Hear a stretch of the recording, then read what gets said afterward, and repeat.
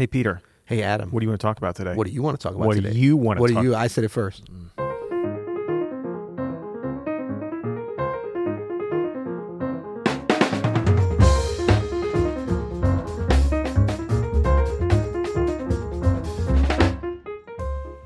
I'm Adam Manis, And I am Peter Martin. and you're listening to the You'll Hear It podcast. Daily jazz advice coming at you. Brought to you by Open Studio. Now, today we are talking about... I have no idea. This is a spontaneous episode. No, it's not that spontaneous. It's a... To me, it is. It's an interaction episode, and it's an episode about interaction. Okay. The title of the episode is going to be Reaction, Interaction, and Communication. Do you have any idea what we could be talking about? Reaction, interaction, and communication. Like the way we react and communicate or the way on the bandstand. So far, so good. Okay, good. We are finally tuned machine. No, I mean, we usually kind of plan out have a few bullet points, but we thought it'd be fun today that you would just throw the topic at me and at yourself and see if it sticks. Well, I thought it was apropos to the topic that you would react and interact about the topic without knowing what it is beforehand. So good. There Are it we is. done now? We are done. For more information, you can know. So, my idea on this was, I think sometimes the mysterious part about playing live with other musicians is like, how much interaction should we be doing? Mm-hmm. We just did a solo analysis of the Roy Hargrove solo. We also just did an episode on bebop recordings, and there's like a different level of interaction between those two things, between a modern solo, between going all the way back to bebop and even the pre-bebop era, right? Where the interaction was a little more limited, right? And then there's everything in between, including like totally free jazz of all, just whatever you're grabbing out of the ether in the room at the time. So I think there are different philosophies about reacting, interacting, and communicating with the other musicians on stage. Yeah. And I'll start first, which is number one: listen. Dang, you stole mine, man. That's what I was going to start with. I knew I was going to usurp you on that. No, but we always joke about that, but that is just, that's everything for this. That's not everything, but that's where you have to start. That's where and you have to stay there too, as you're conversating, as you're interacting. The amount that you do or don't do of any of that is always dependent upon what you're hearing. So that just has to be just like a conversation.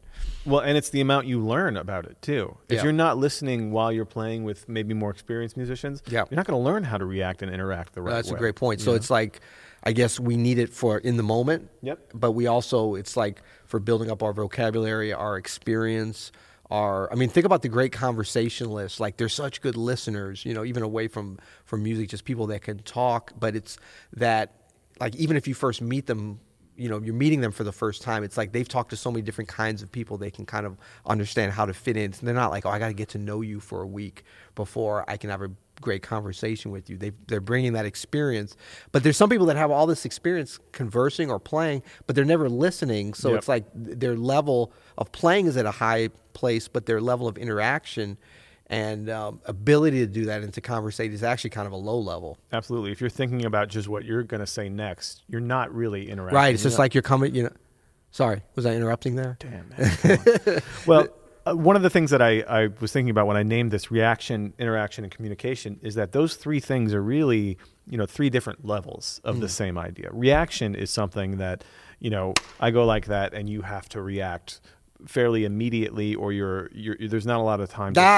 Exactly. And there's not a lot of give back, right? You're just purely reacting to something someone else is doing. Yeah. Interaction is a way, it's like the beginnings of communication. Like, I do something, you do something, I do something. Communication, what I do is giving you more information. We're going somewhere together, and we're kind of like negotiating it together. And that only comes, I think, after learning how the musicians you're playing with react and interact, and then you could start communicating. So I wonder if that top level of the communication that you're talking about is really, if we could think about it as kind of collective storytelling. I think so. I think that's and that's not the easiest thing to do. And it's the highest level of it. It is the highest level.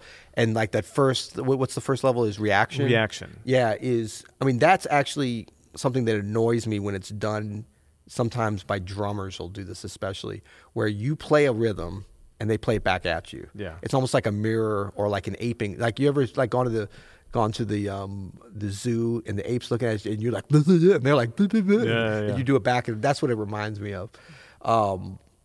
Are you available this afternoon? I was going to go to the zoo, by the way. We could go ape the apes. No, man. But I think you're right. And you know what? It is a necessary thing, especially if you're just starting out in this. And I mean, if you're still trying to hold together, your basic playing with other people, whether that's soloing or if you're, rhythm section instrument, sometimes the only thing that you can do is react because you're not quite there yet. Yeah. But I think the goal is to get more of an interaction. And that's where, the two parties or more are starting to listen to each other. Yeah. And you're not mimicking, you're not just reacting straight up, aping someone else. You're actually like complimenting them. Yeah. Not playing exactly what they played, but playing something that fits with what they played.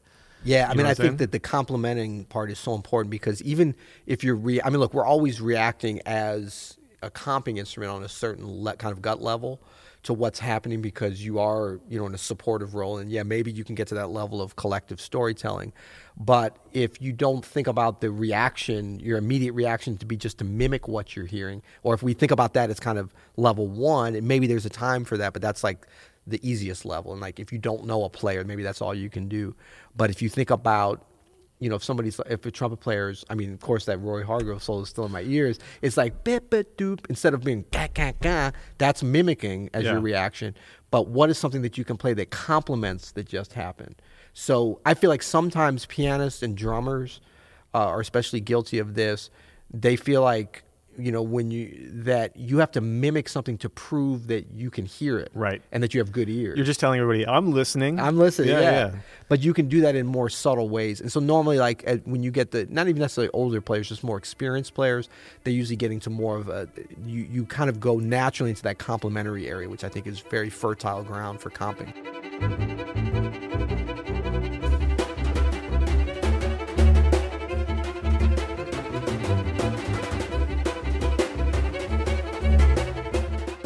Hey, Pete. What up, Adam? We got this open studio thing? Yeah, dog. What am I doing here? Well, you're the creative director. What does that mean? Well, the whole thing of Open Studio is about creativity, so it's kind of an important position. You should know. I guess you're asking me rhetorically, though, right? I kind of am. Yeah, no, I know what I do. No, I mean, you're doing so many wonderful things here, but I think one of the most important things is you're really overseeing the community aspect, and I'm so proud of what we've built here with our community of students from over 100 countries now, which is really amazing. But you've been instrumental to kind of pulling people into this online situation, but really giving a great feeling through The Hang, which is our social network, and our Facebook groups, and the lessons and the comments and the dialogue with customers, a real kind of in-person, as we might say, IRL experience online. It's one of the best parts, I think, about Open Studio, and one of the most incredible things is the engagement that we get to do with members, like you said, from all over the world. And you briefly mentioned The Hang, but that is our own in-house social media network, so that you don't have to be on Facebook, and you can still enjoy the free content that we upload almost every day now. I mean, it's getting to be the point where we are giving out. Are we giving out too many? Well, we talk secrets about that. I don't think so, but you know what? We're starting to learn. I'm learning so much from our students, which is a really fun thing. And then we have students learning from each other and connecting with each other. And I'm seeing as much as we give the tactical advice, how do you finger this scale? How do you sing this phrase? And we've got Diane Reeves teaching you, so it's the best of the best. But we're also just trying to kind of empower folks, give them the confidence that these secrets now are available to everyone. We're not hoarding them over here, and so we're sharing them, and we're getting the dialogue going. That's right. On the Hang, our in-house social media network, and on our private Facebook groups, we have our own students who are dialoguing with each other. They're sharing transcriptions from famous recordings. They're sharing ideas and concepts, like licks and voicings and all kinds of stuff. I'm on there every week, helping to kind of guide the conversation and add some stuff. You're on there almost every week, adding some free content, and we have a really good thing going with that community. Absolutely. Maybe we shouldn't be publicizing it. I don't know. Okay, all right, just cancel this whole thing then. Open Studio, jazz lessons from jazz legends.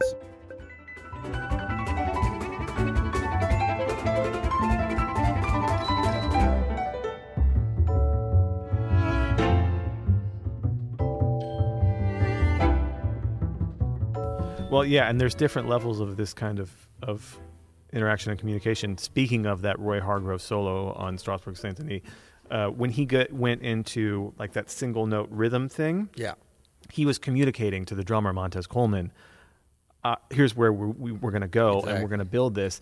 And Montez then interacted with him. He interacted with him, and he communicated back. Now we're going all into it, by building up with him. That's the highest level of communication for this. That takes listening by the whole band, and that takes, what happened there was Roy communicated to the band, this is what's going to happen. The band. What did he text them? You think, or you're talking about musically? Musically, that's right. You know what I mean? He was open. He was listening. He was in the right part. He was telling them, this is where we're going to go. The band communicated back by going there with them flawlessly. You know, not just starting to do like if Roy's doing da da da da da da da. They didn't just go ba, ba, ba, or they didn't just go da da da da. They like built with him. They were all communicating and telegraphing what was going to happen next. Yeah, and I think that's always, when it's done at a high level, which is what we're all striving for. That's always done in a way that, coming from the soloist, the high level is you're communicating that, but you're leaving options. Right. So like as Roy is saying, to Montez, like, all right, we're going somewhere now. He doesn't box him into only being able to play one thing, because what happens is, and we've all been in these situations, when the soloist communicates but plays in a way that they kind of boxing you in, then you're like, okay, fine, I'll play what I have to play, and then you get into that kind of aping thing because they're not giving you any. It's not really collective storytelling. They're telling a story and just want you to support them, which is fine, and sometimes that happens. Yeah. But that high level, when it's like we're going, like they're pointing the way where we're going, but it's like let's kind of create the journey and how the story of how we're going to get there together. Yeah. Like kind of hop on my back, I might hop on your back, or maybe we hold hands or whatever. Exactly. I'm going to say let's go here, but the route could change depending on what you say. If you're like, let's stop for lunch at Denny's, I'm going to be like, no. No, but you know what I'm saying? Like it might take a little detour. I think that's the important part about this. And I think if there's anything to take away from this idea, it's that, don't fall in the trap of just reacting or just interacting.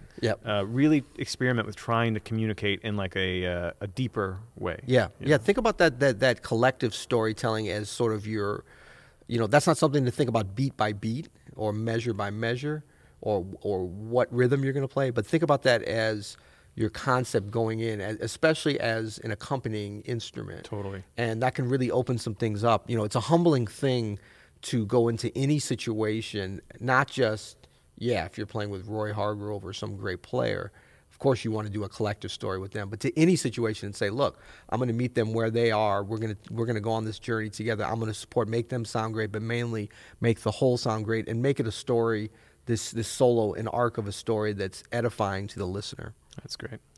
Well, if you have any questions about this episode, if you want to suggest something for another episode, go to you'llhear.com. If you want to get one of these T-shirts that PM's wearing over here. You know what I'm saying? We got long sleeves for the winter, yo. You want to leave us a voicemail? We got short sleeves for the Southern Hemisphere. Hey, we should entice people like that. If you want to leave us a voicemail, you might get on this podcast. You know what I mean? Well, that's obvious, isn't it? Right? That's what I'm saying. Yeah. Oh, we've got some. We're going to get to those, and then probably next week. We just had some come in. We haven't even had a chance to review them yet. We're going to do some tomorrow. Oh, tomorrow. Okay. So, please leave us. Just go to you'llhear.com. You'll see there's several ways to communicate. You can leave a message via voice. We've said all this before, right? Yeah. There's no way to interact, but there are several ways to communicate. Well, no. It's asynchronous. What do you call that? Interaction when it's not in sync. Until next time, you'll hear it.